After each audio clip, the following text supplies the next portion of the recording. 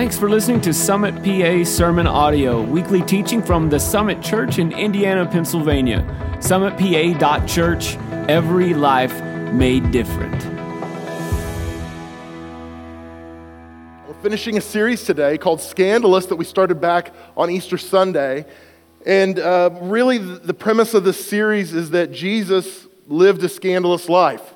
He died a scandalous death. He had scandalous friends. And so we've kind of talked about that throughout this series. We had Michael Francis with us, and I don't need to tell you that he had a little bit of a scandalous life, did some scandalous things.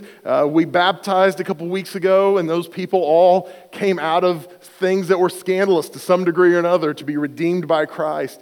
Last week, if you missed it, Pastor Kim did an incredible job, and I'm so grateful for her. If you missed that, go back and listen.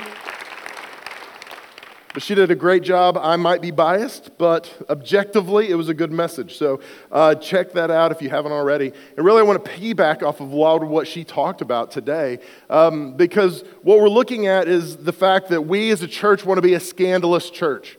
We want to be a church that we fit the textbook definition of scandalous in a lot of ways. Let me read that to you. Scandalous means causing general public outrage by a perceived offense against morality or law. Synonyms of scandalous are discreditable, disreputable, dishonorable, improper, unseemly, or disgraceful. There's a story in John chapter 4, and Kim has preached about this story before, and so I won't get into as much detail as she has. But in John chapter 4, Jesus and his disciples they're going to a city, and they stop by the Samaritan town. And they're outside of town. They stop at this well to get a drink. And his disciples go into town to get him some food. And while he's sitting there at the well, this woman comes out to him. It's around lunchtime, around noon. She comes out by herself to gather water from the well. And Jesus engages her in a conversation. He says, "Hey, give me something to drink." And then she responds to him, because this is not normal behavior. And this is where we'll pick it up. In John chapter 4, verse 9, it says, "The Samaritan woman said to him, 'How is it that you, a Jew, ask for a drink from me, a woman of Samaria? For Jews have no dealings with Samaritans.'" Now, Samaritans and Jews, there was a racial divide. They had similar heritages, but Jews regarded Samaritans as impure. And so there was no relation between the two. If we can say it this way, there was bigotry between the two. People were probably raised in such a way that they were told, "Hey, the Jews hate us because of who we are, so we don't really care for them. You avoid Jews at all costs." And Jews were probably raised in such a way that they were told, "Hey, those Samaritans, they hate us, so we avoid them. We don't mix and mingle with their kind." And Jewish people would actually go way out of the way to avoid Samaria and Samaritan villages and towns, even if it added hours or days to their journey, because they wanted to avoid Samaritans that badly. And so this woman says to Jesus, she says, "How is it that you, a Jew," so she identifies him and says, "You are Jewish and I'm Samaritan. Why are you talking to me?" But she doesn't stop there. She also says, "You are a man and I'm a woman." And so what she says is, You're overlooking these social norms. There's some things we need to talk through that you're breaking some rules here, buddy. Don't you know how we're supposed to act? Don't you know how things are supposed to be? You're not supposed to do any of this. And what Jesus did is he was breaking down a racial divide, and he was breaking down a social divide as well. Because what Jesus said is essentially, I don't care that you're a woman, and I don't care that you're Samaritan. I see hurt in you that I want to heal. And I love this, because Jesus wasn't intimidated by the fact that she was a woman. He wasn't intimidated by the fact that she was of a different race or culture. He was willing to engage her where she was, because he knew there was a purpose for her and for this conversation. He goes on to have this conversation with her because she's drawing water from the well, and Jesus, being who he was, he starts engaging her about living water. And he starts talking to her about this living water. And in hindsight, we know he's talking about himself, this river of life. And he says, "If you drink of the living water, you'll never thirst again." And she goes, "I'm sick of bringing these buckets out here every day at noon by myself. So give me some of this living water so I don't have to do this anymore." Have you ever felt like that a little bit with Jesus when Jesus was like, hey, I'm going to pour into you. And you're like, but I don't need you to pour into me. I'm hungry. Like, I need a sandwich, Jesus, right? And I'm sure she was like, I don't need living water. I need water. I just need a drink, man. And if the drink's going to help me, she was confused. She had no idea what he was talking about. And I can imagine Jesus going, no. See, the living water is, never mind. Let me try this a different way. And he says, hey, do this for me. Would you go get your husband? And she says, well, I don't have a husband. And he says, yeah, you're right in saying you don't have a husband. You've been married 5 times, and the guy you're living with right now is not your husband. And this is the thing I love about Jesus. When I used to read this when I was a little younger, I used to feel like this was Jesus' gotcha moment. Like, have you ever seen To Catch a Predator on Dateline NBC?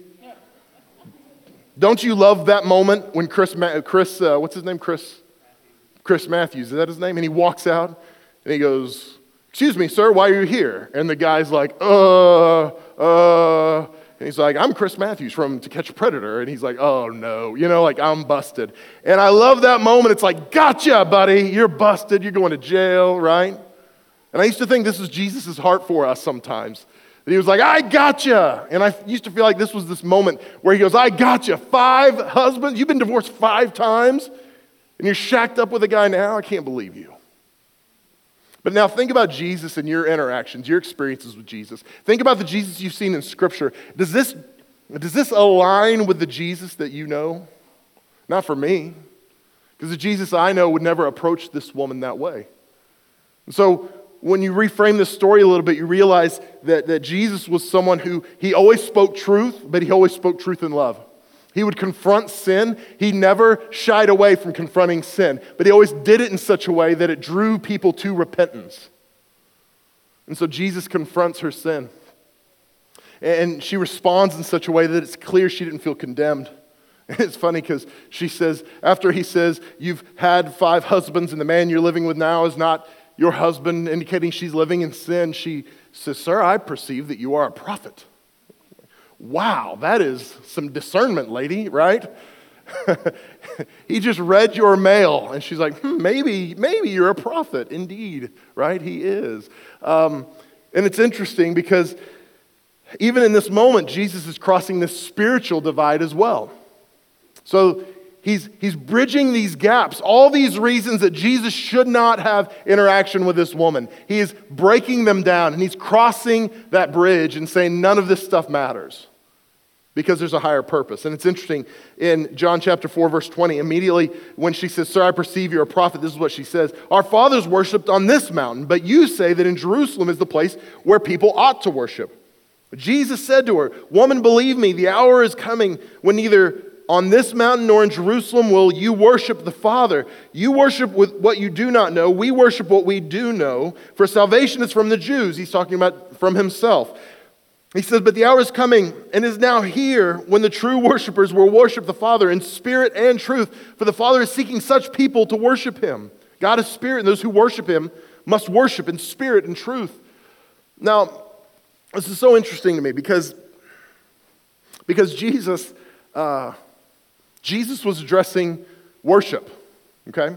And we think that conflict over worship is a new thing in churches. Because we go, well, we like to sing hymns. Well, we don't sing hymns. We only sing out of the book. Well, we only sing off the wall. We like pipe organs. We like guitars, right? Do you know when organs were introduced as tools of worship in churches, it was controversial. It split churches when organs were introduced, right? Amazing Grace, when it was introduced to the church, it was edgy, right? But it didn't start there. It goes all the way back here. What Jesus is saying is, this woman says, hey, we've got different styles of worship. Our locations for worship are different. We're supposed to worship here. You said we worship there. And Jesus goes, it doesn't matter. Because he says at the end of the day, it doesn't matter where you worship. What matters is the posture of your heart in worship. It doesn't matter where you position yourself geographically. What matters is, what is the condition of your heart? What is the posture of your heart? See, I grew up in a tradition that said if you loved Jesus, you would hold your hands real high during worship. Does anybody know what I'm talking about? So if you love Jesus a little, you raise your hand a little. But if you love Jesus a lot, right? It's like field goal good, like that's the posture. So that's kind of the way I grew up. So sometimes you'll see me on the front row, and if I get excited, I'll do one hand. If I get really excited, maybe two. And then if you see me moving, and I hate the camera shot from camera one over here because you see me dancing sometimes. I'm over here, and I dance like a white person. I got no soul, no rhythm. Pastor Ricky's trying to help me, but I got nothing.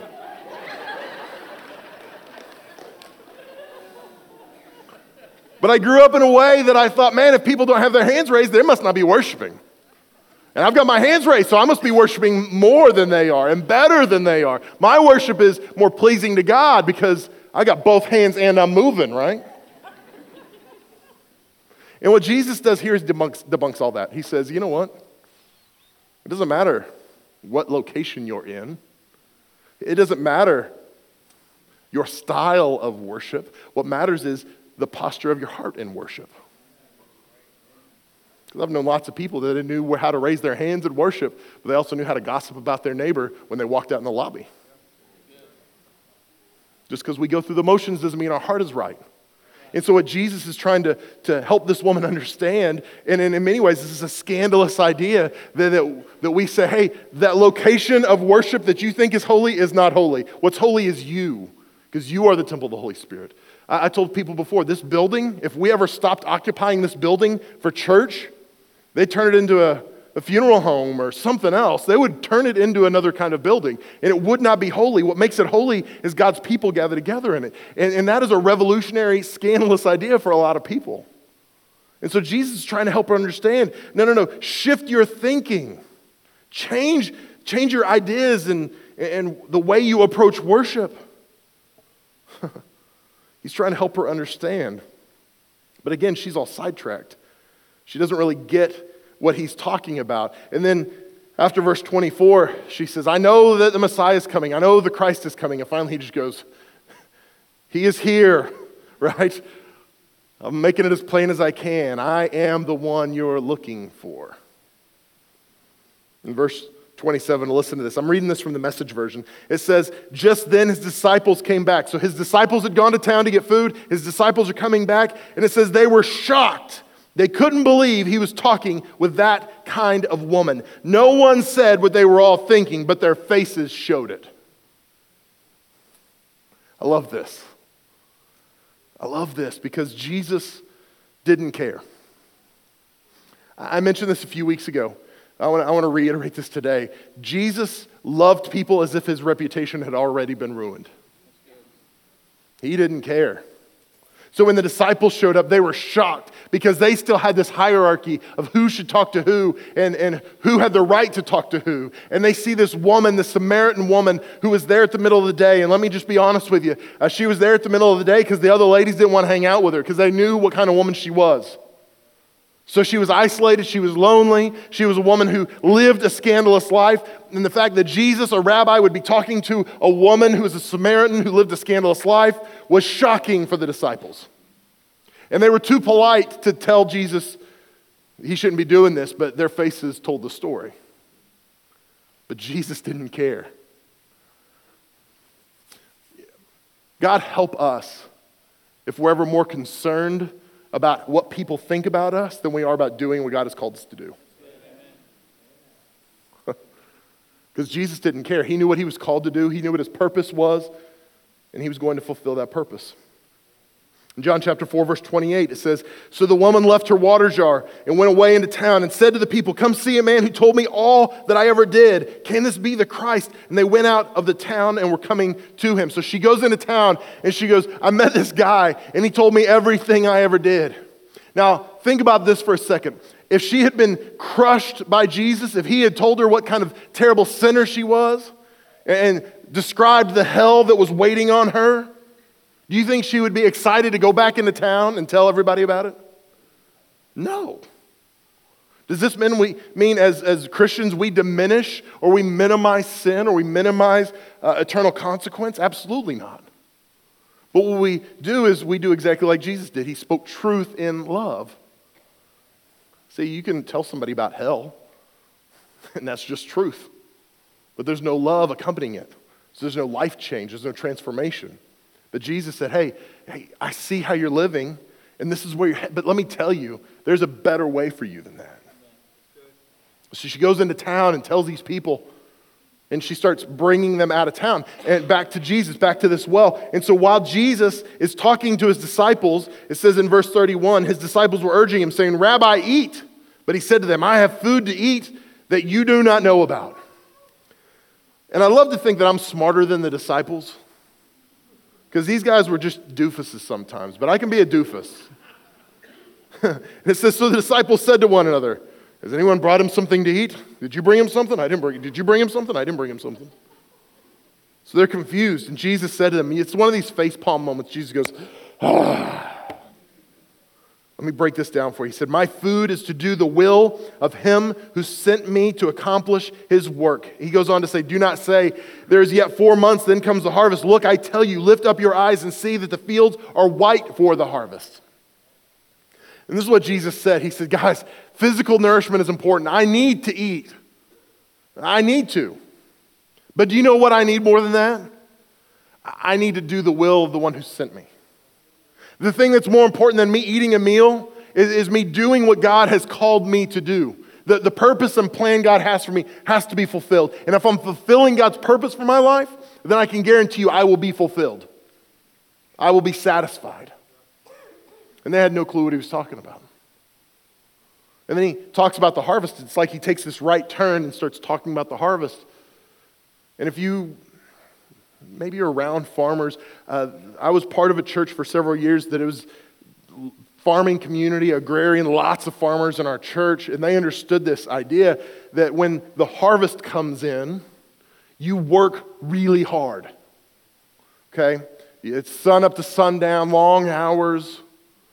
And what Jesus is basically saying is, hey, there's a harvest coming that we're going to have to work for.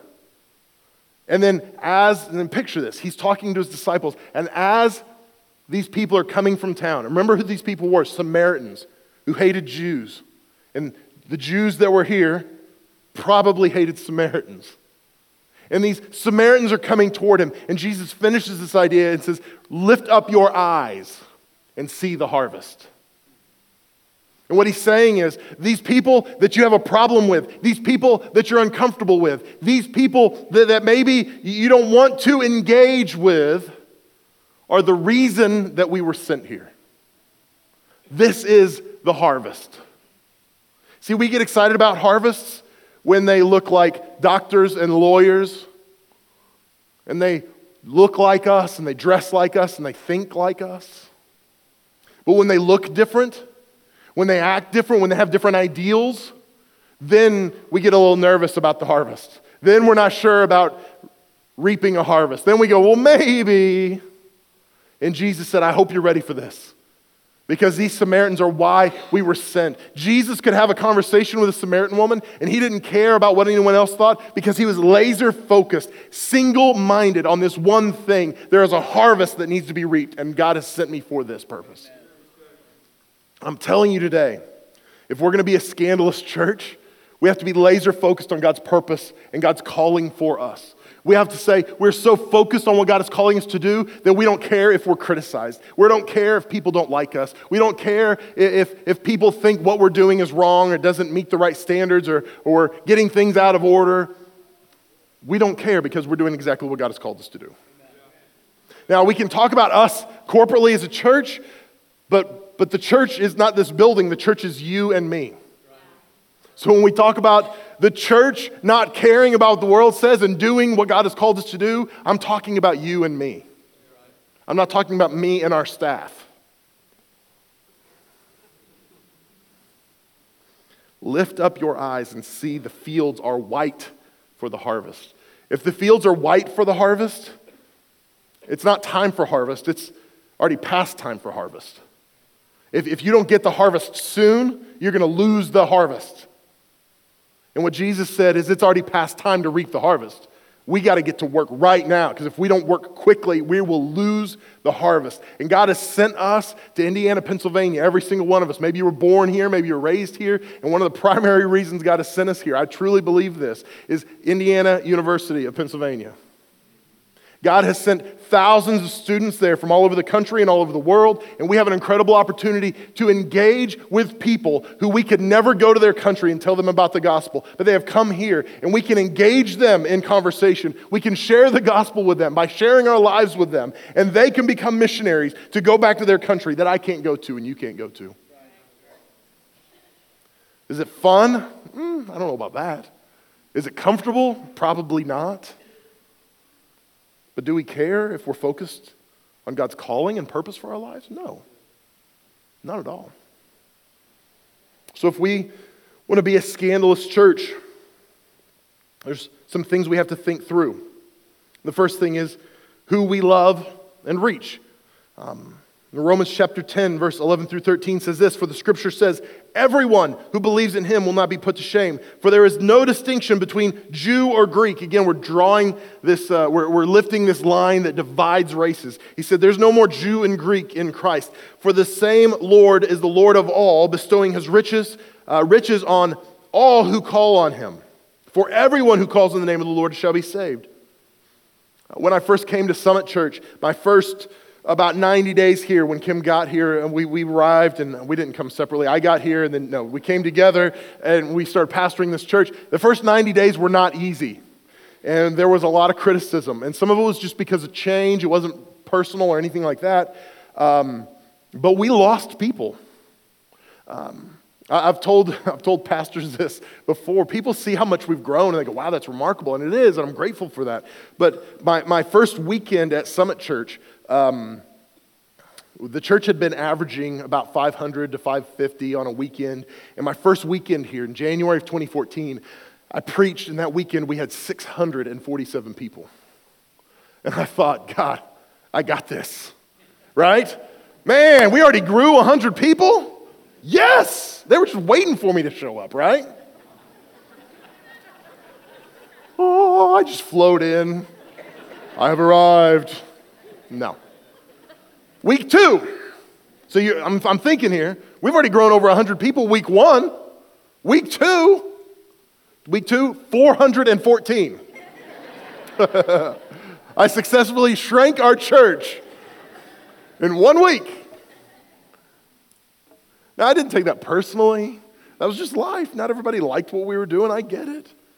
But it was a little discouraging at first. And I said, God, help us to do what you're calling us to do. Who do you want us to reach? And I really felt like God spoke to me and said, if you'll love the people no one wants, I'll send the people everyone wants. And so we just said, you know what? God, you send us people, and we're going to love on them. And we don't do it perfectly. There are times people fall through the cracks, and I hate that, and that's why I tell you go to Growth Track and get connected with a small group, find a group to serve with, and dream team, all those kind of things. But we don't do it perfectly. But man, we just chose to love people in spite of what they looked like, in spite of what their background was. We wanted them to feel welcome here. And God is blessed because we just said we're going to love people really well, even if we're uncomfortable doing it. See, one of the things I love about Jesus is he would rather help people in need than impress people in power. And so for us, we just decided as a church, corporately and as a church individually, we're going to love people really well, no matter who they are, no matter what their background is, no matter how they're accepted by society, no matter what their parole officer says about them. You think I'm joking? Galatians 1:10 says this. Paul's talking to the Galatian church, and he says, "For I'm now seeking approval from man or God, or am I trying to please man? If I were still trying to please man, I would not be the perfect servant of God." He says, I can only please one. So I can either make people happy or I can make God happy. And as a person, as an individual, but corporately as a church, we have to make a decision. Are we going to make people happy or are we going to make God happy? Because those two sometimes are mutually exclusive. We can't always make people and God happy. So if we've got to choose, what's the choice going to be? See, I love Jesus and his attitude toward people, because we see several times in the New Testament and in the Gospels that he is described as a friend to tax collectors and sinners. He loved and was friends with the worst of the worst, the people with the worst reputations, the people that were lowest in society. Jesus loved them. The people that are marginalized, he took care of them. He loved children, and children had very low places in society in that day and age. He loved those that were marginalized. He loved those that were forgotten about. And as a church, we make a choice to love those that are forgotten about and love those who are marginalized. So I think we're a scandalous church because of who we love and reach. I think we're a scandalous church because how we love and reach. One of our core values is creative evangelism. And what we say with that is that in order to reach people no one else is reaching, we have to do things that no one else is doing. And again, this doesn't just apply to us corporately as a church, this applies to you as well. So you've got a neighbor that no one else is reaching, that you've invited to church, that you've tried things, well, he just can't, he won't come to church. Guess what? Maybe you got to try something you've never tried before. You got that coworker that seems like they hate you and hate God. Maybe you need to try something you've never tried before to get a result you've never gotten before. And this is what we do as a church. We do this constantly. There are things we do that are prominent that you see, and then there's things we do that are behind the scenes. So I'm going to pull the veil back a little, if that's okay. Because I want you to see some of our thinking as leadership so you understand us a little better. Like I said earlier, we welcome people of all backgrounds. We welcome people of all ethnicities. We welcome people of all socioeconomic groups. And that makes it challenging at times, because when you've got people that are very diverse in age, in values, all those kind of things, what happens is there's conflict at times. So it would be easier if all of us looked the same and acted the same and thought the same. There would be less issues. It would be cleaner. It would be less messy. Does anybody understand that? So we've chosen the opposite route. So we know it's going to be messy at times. But what we do is intentional, because we say things like, hey, if we want lost people and we want people who are outside the church to feel comfortable in our church, then we're going to shift how we talk about things. So you've heard me talk about this before, but in this room, this is not our sanctuary. This is our auditorium. Because if you have never been to church, you might not know what a sanctuary is. But if you've been to school, you probably know what an auditorium is. The thing out there with the chairs, and we call it our lobby. We do not call it our vestibule or our foyer or foyer, depending on where you're from. Or we definitely don't call it a narthex, because I thought a narthex was an animal from Harry Potter. Right? No clue. We call it a lobby. That's what it is. Because we don't want there to be insider and outsider language. We don't want people to come in the church and feel like they don't know what's going on, because we have our own code words. And so even, listen to this, even when we're talking from stage, I talk to our communicators and our team that's preaching, what we don't want to do is say things like this. So, King David, well, you guys know King David, right? Everybody knows King David. So David did da-da-da-da-da. Because what happens is, if you've come to church that day and you don't know King David, I've just drawn a line between us and them. Right? Because now you go, well, I don't know King David. I guess I'm an outsider. And so typically what we'll do is we'll say, hey, maybe you're new to church. Maybe you're new to God. Maybe you're just checking things out. But there's a story about this guy named David. And he was king. And maybe you heard the story about how he killed Goliath. But King David, da-da-da-da-da. Then we'll tell the story. And it's a subtle shift, but what it does is it helps break down the divide between us and them. But it's something conscientious we do as well, because we want people to walk in and feel welcome. Because if they walk in and don't feel welcome, do you think they're interested in Jesus? Probably not. That's why our greeters matter. That's why our ushers matter. That's why kids check-in matters, because people decide if they like a church before they ever get in the auditorium. They're deciding already, and they're making those decisions, and it makes it harder and harder to receive the gospel whenever that stuff happens. That's why we do At the Movies. Some of you, how many of you came to our church because of At the Movies? Raise your hand. Nobody? Okay. Wow, I'm embarrassed. Yeah, up there. There's a number of families in our church that have. They said, hey, I started coming during At the Movies. I guess they all go to the 11 o'clock. Well, we love At the Movies. When we first did At the Movies, there was a lot of people uncomfortable with it. And what it is basically is it's a way to tell the gospel story with the medium of movies. And we're not telling stories about the movies, we're telling stories about Jesus Christ. So when I first came to the Summit and we did At the Movies, I was talking to someone from another church in our town, and we were in the middle of this series, and this person said to me, "How is your little movie series going?" Yeah, you have the same reaction I did, right? Because if you put the word little with anything, it just makes it condescending and, right? How's your little job going, buddy? And I wanted to say, "Hey, how's your little black eye?" "What little black eye?" "That one!" Right? Hi-ya! And so I heard this, and I was like, you know what? They just don't understand our perspective. They don't understand our motivation. They don't understand why we're doing it. So I'm not going to be upset with them. I'm not going to be mad at them. We're just going to do what God's called us to do. We see people saved during At the Movies. We see people come to church that would never come to church otherwise. They would not come to church to hear me preach, but they're going to come to see a bunch of movie clips and eat popcorn in our lobby. Great. We do first responders outreaches. We minister to IUP. We do all these things. And I'm not saying we're better because we do it, but we understand clearly what God has called us to do. And so we don't care what other people think about our methodology. We're going to do what God's called us to do because there's a harvest to reach. There's a harvest to reap, and the fields are white. It is almost too late. So we're not wasting time trying to build consensus with critics in our community. You know, at Easter, we're very systematic about Easter. So the week before Easter, we do our Easter outreach, and we didn't get really any phone calls this year, but we get phone calls from people in our community, not in our church, sometimes, and we'll get phone calls like, or Facebook messages, and they'll say things like, "Are you guys even a church? Because the word Easter isn't on your sign for the egg hunt."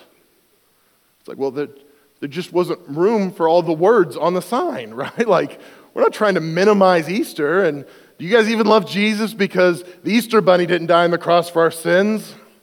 That is correct. I've never read that in Scripture. What do eggs have to do with Jesus? They have nothing to do with Jesus. But what we do is we engage our culture where our culture is at, because if we go to our culture and say, "Hey, everybody, Jesus loves you and you're all sinners going to hell, but he came to earth to die for you so that you could live with him for eternity in heaven," they're going to go, "I'm good. We're fine." But what we do is we engage them where they're at. We go, "Hey, we got some free stuff for your kids." And everybody likes free stuff for their kids, right? "Hey, you're going to get a bunch of candy and you can eat it tonight while they're asleep." And they're like, "Yeah." So we engage them where they're at. We don't preach to them. There's no strings attached. They show up. They have a great time. They see us treating each other well. They're treated well. And then there's something there that they go, "You know what? I like these people. Maybe they're about something more than just going to church." So we engage our community where they're at, and they come back to church. It's amazing. So the week after Easter, on Easter Sunday and the Easter weekend, we have a whole bunch of church services, and we just have church. We don't do bells and whistles. We don't do laser lights, because why would I do bells and whistles on Easter? Everybody's coming to church on Easter anyway. So we just have church. We just have worship. We preach the gospel, and we'll see people saved. That's what we do on Easter. So we're systematic with that. The week after Easter, we have bells and whistles. We'll bring in a guest speaker, Frank Wright, Daryl Strawberry, Michael Francis. We'll bring them in. Many churches in our area and in our country, the week after Easter is their worst attendance weekend of the year. For us, we had 87% of our Easter attendance back for the week after Easter. And we do that on purpose. We do it systematically, because what we want to see is we want to see people saved. And we know people aren't going to get saved if nobody comes to church. So we want people to come to church so they can experience God. So that's the week after Easter. Then 2 weeks after Easter, we have baptism celebration. And so we tell people, if you're going to be baptized, invite your family. And if you got family members who don't go to church, invite them, because we're going to tell them about Jesus. They're getting saved. So for the 3 weeks, Easter, the weekend after, and baptism celebration, we had 75 people say yes to Jesus in those 3 weeks.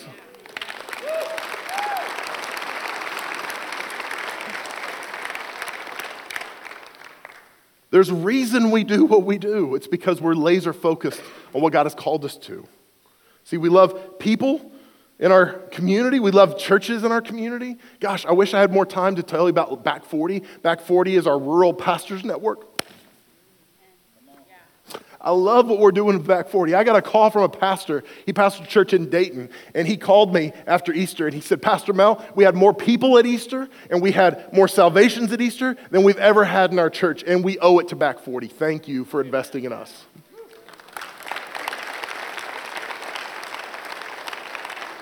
It is not just about us, it's about the kingdom of God. It's about reaping the harvest. It's about seeing God move in amazing ways in our community. So the third thing real quickly, why we love and reach. In John chapter 4, at the end of this story, these people had come out to Jesus and they had heard his story. And it says in verse 39, many Samaritans from the town believed in him because of the woman's testimony. He told me all that I ever did. So when the Samaritans came to him, they asked him to stay with them, and he stayed there 2 days. So again, this man that they were uncomfortable with, this man who was Jewish, right? They said, why don't you stick around because there's something different about you. And many more believed because of his word. They said to the woman, it's no longer because of what you said that we believe, for we have heard ourselves and we know that this is indeed the Savior of the world. See, what's going to happen is you're going to take the light and life of Christ with you. And you're going to go to your workplace. And you're going to interact with somebody, and they're going to see something in you, and they're going to be drawn to it. And maybe they come to church with you, maybe they don't, but at some point, you're going to have an opportunity to show them who God really is. And at some point, there's going to be a shift from them going, I see God in you, to saying, I've experienced this Jesus, and he really is the Savior of the world. And that's why we do what we do. It's to get people connected with a living Jesus who loves them and cares about them. And because we're laser focused on that, not just as a church, but as individuals, because we're laser focused on seeing people saved and growing in their faith, we say we really don't care what the world says. I don't want to get fired from my job, but I don't care what my boss says. I don't care what the pressure in my workplace is. I'm going to live a godly lifestyle, and I'm going to show the light of Christ because I'm laser focused on what's really important. See, that's what God wants for us, because he wants to see people change and transform for the glory of God. He wants to see the harvest brought in because it's white. The question is, are you going to be a part of the harvest, or are you going to be a harvester? He wants you to be a worker in the fields with us. Maybe you're here and you've never experienced the life and light of Christ. I'm telling you, today's your day. Maybe you're here and you're a Christian and you've just kind of been playing it safe, kicked back, doing your thing. That's been fine. But that time is over because the fields are white. We're almost going to lose the harvest if we don't get to work. And this is my challenge for you today. Get to work in the harvest. Get connected. Get plugged in. Let God use you for his glory. Let's pray together. Lord, we love you today, and we're so grateful for what you're doing in this place. Thank you that we get to be a part of seeing a harvest here in Indiana and around the world. I pray today, Lord, we would understand this is not about us, but this is about you and your kingdom. God, I pray for those that are here today that don't know you, that aren't in a relationship with you, they've never surrendered their lives to you. Lord, let today be the day for them.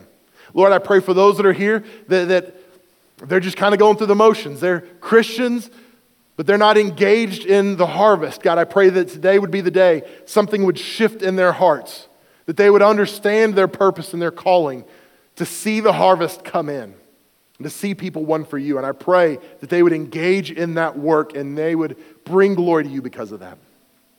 Now, with your head bowed and your eyes closed, nobody's looking around, I want to ask, if you're here today and you say, Mel, I'm not serving Jesus, but I know I need to be. I'm not walking with the Lord. I've never made him Lord of my life. Maybe you're religious. Maybe you're like this Samaritan woman. She knew about worship. She knew the rules and regulations, but she didn't know the living Jesus. Maybe you're here today and you want to meet the living Jesus. I want to give you that opportunity. I'm not going to make you come forward. I'm not going to embarrass you. I just want to pray with you right where you're at. So if that's you, would you be bold enough with nobody looking around just to slip your hand up real high where I can see it and you can put it right back down? If you're here and you say, Mel, pray for me. I see you back there. Thank you, ma'am. I see you up in the balcony. Thanks, sir. Praise God. Who else would say, pray for me, Mel? I want to make Jesus Lord of my life today. I want to know the life and light that you're talking about. I want to experience that. Yeah, thanks. I see you up there. Praise God. Now, with nobody looking around, with everybody's head bowed, I want us to pray this prayer together. Whether you raised your hand or not, say this prayer out loud. Say, Dear Jesus, thank you for loving me, and thank you for giving your life and paying the price for my sins on the cross. From this day forward, my life is yours. Use it for your glory. Expand your kingdom through my life and help me live my life for you. I never want to go back to my old ways and my old life. But from today forward, I am yours and you are mine. In Jesus' name, amen. Come on, let's give God a round of applause today.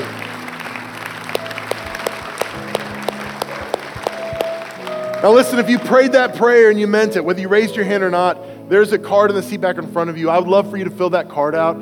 All this does is it helps us connect you with some resources and relationships that are going to help you grow in your faith. We don't want you just to experience new life and that's it. There's more for you than that. So we want to connect you in those opportunities. So fill that card out and just drop it in one of our offering boxes as you leave today. There's 2 in the back of the room there, 1 in the balcony, and 1 just outside these east doors. If you're watching online and you'd like to respond, all you have to do is text the word salvation to the number 555-888. When you do that, we're going to respond back to you. We're going to help you take the next step and grow in your faith. And if you're here in the Indiana area, we'll get you connected here at Summit Church. If you're somewhere else throughout the United States or even the world, we're going to help you find a life-giving church in your area that you can grow in your faith in. So again, let us know where you're at and let us know about your decision. We'll help you grow in your faith today. And this is what's going to happen right now. The worship team is going to lead us in one final song. We're going to sing together. We're going to worship God together. And while we're singing, our prayer team is going to make their way forward, and they'll be on either side of the stage. So if you need prayer for any reason at all today, before you leave, stop by and let our prayer team pray with you. And then in just a moment, when we're done singing, Pastor Steve Rhodes, our executive pastor, is going to come, and he'll close us out and dismiss us. So stand to your feet all over the room. Let's worship together one more time before we go today. And guys, I tell you often, I hope you know this, I love you more than you know, and I'm so honored that I get to be your pastor. God bless you. Have a great day.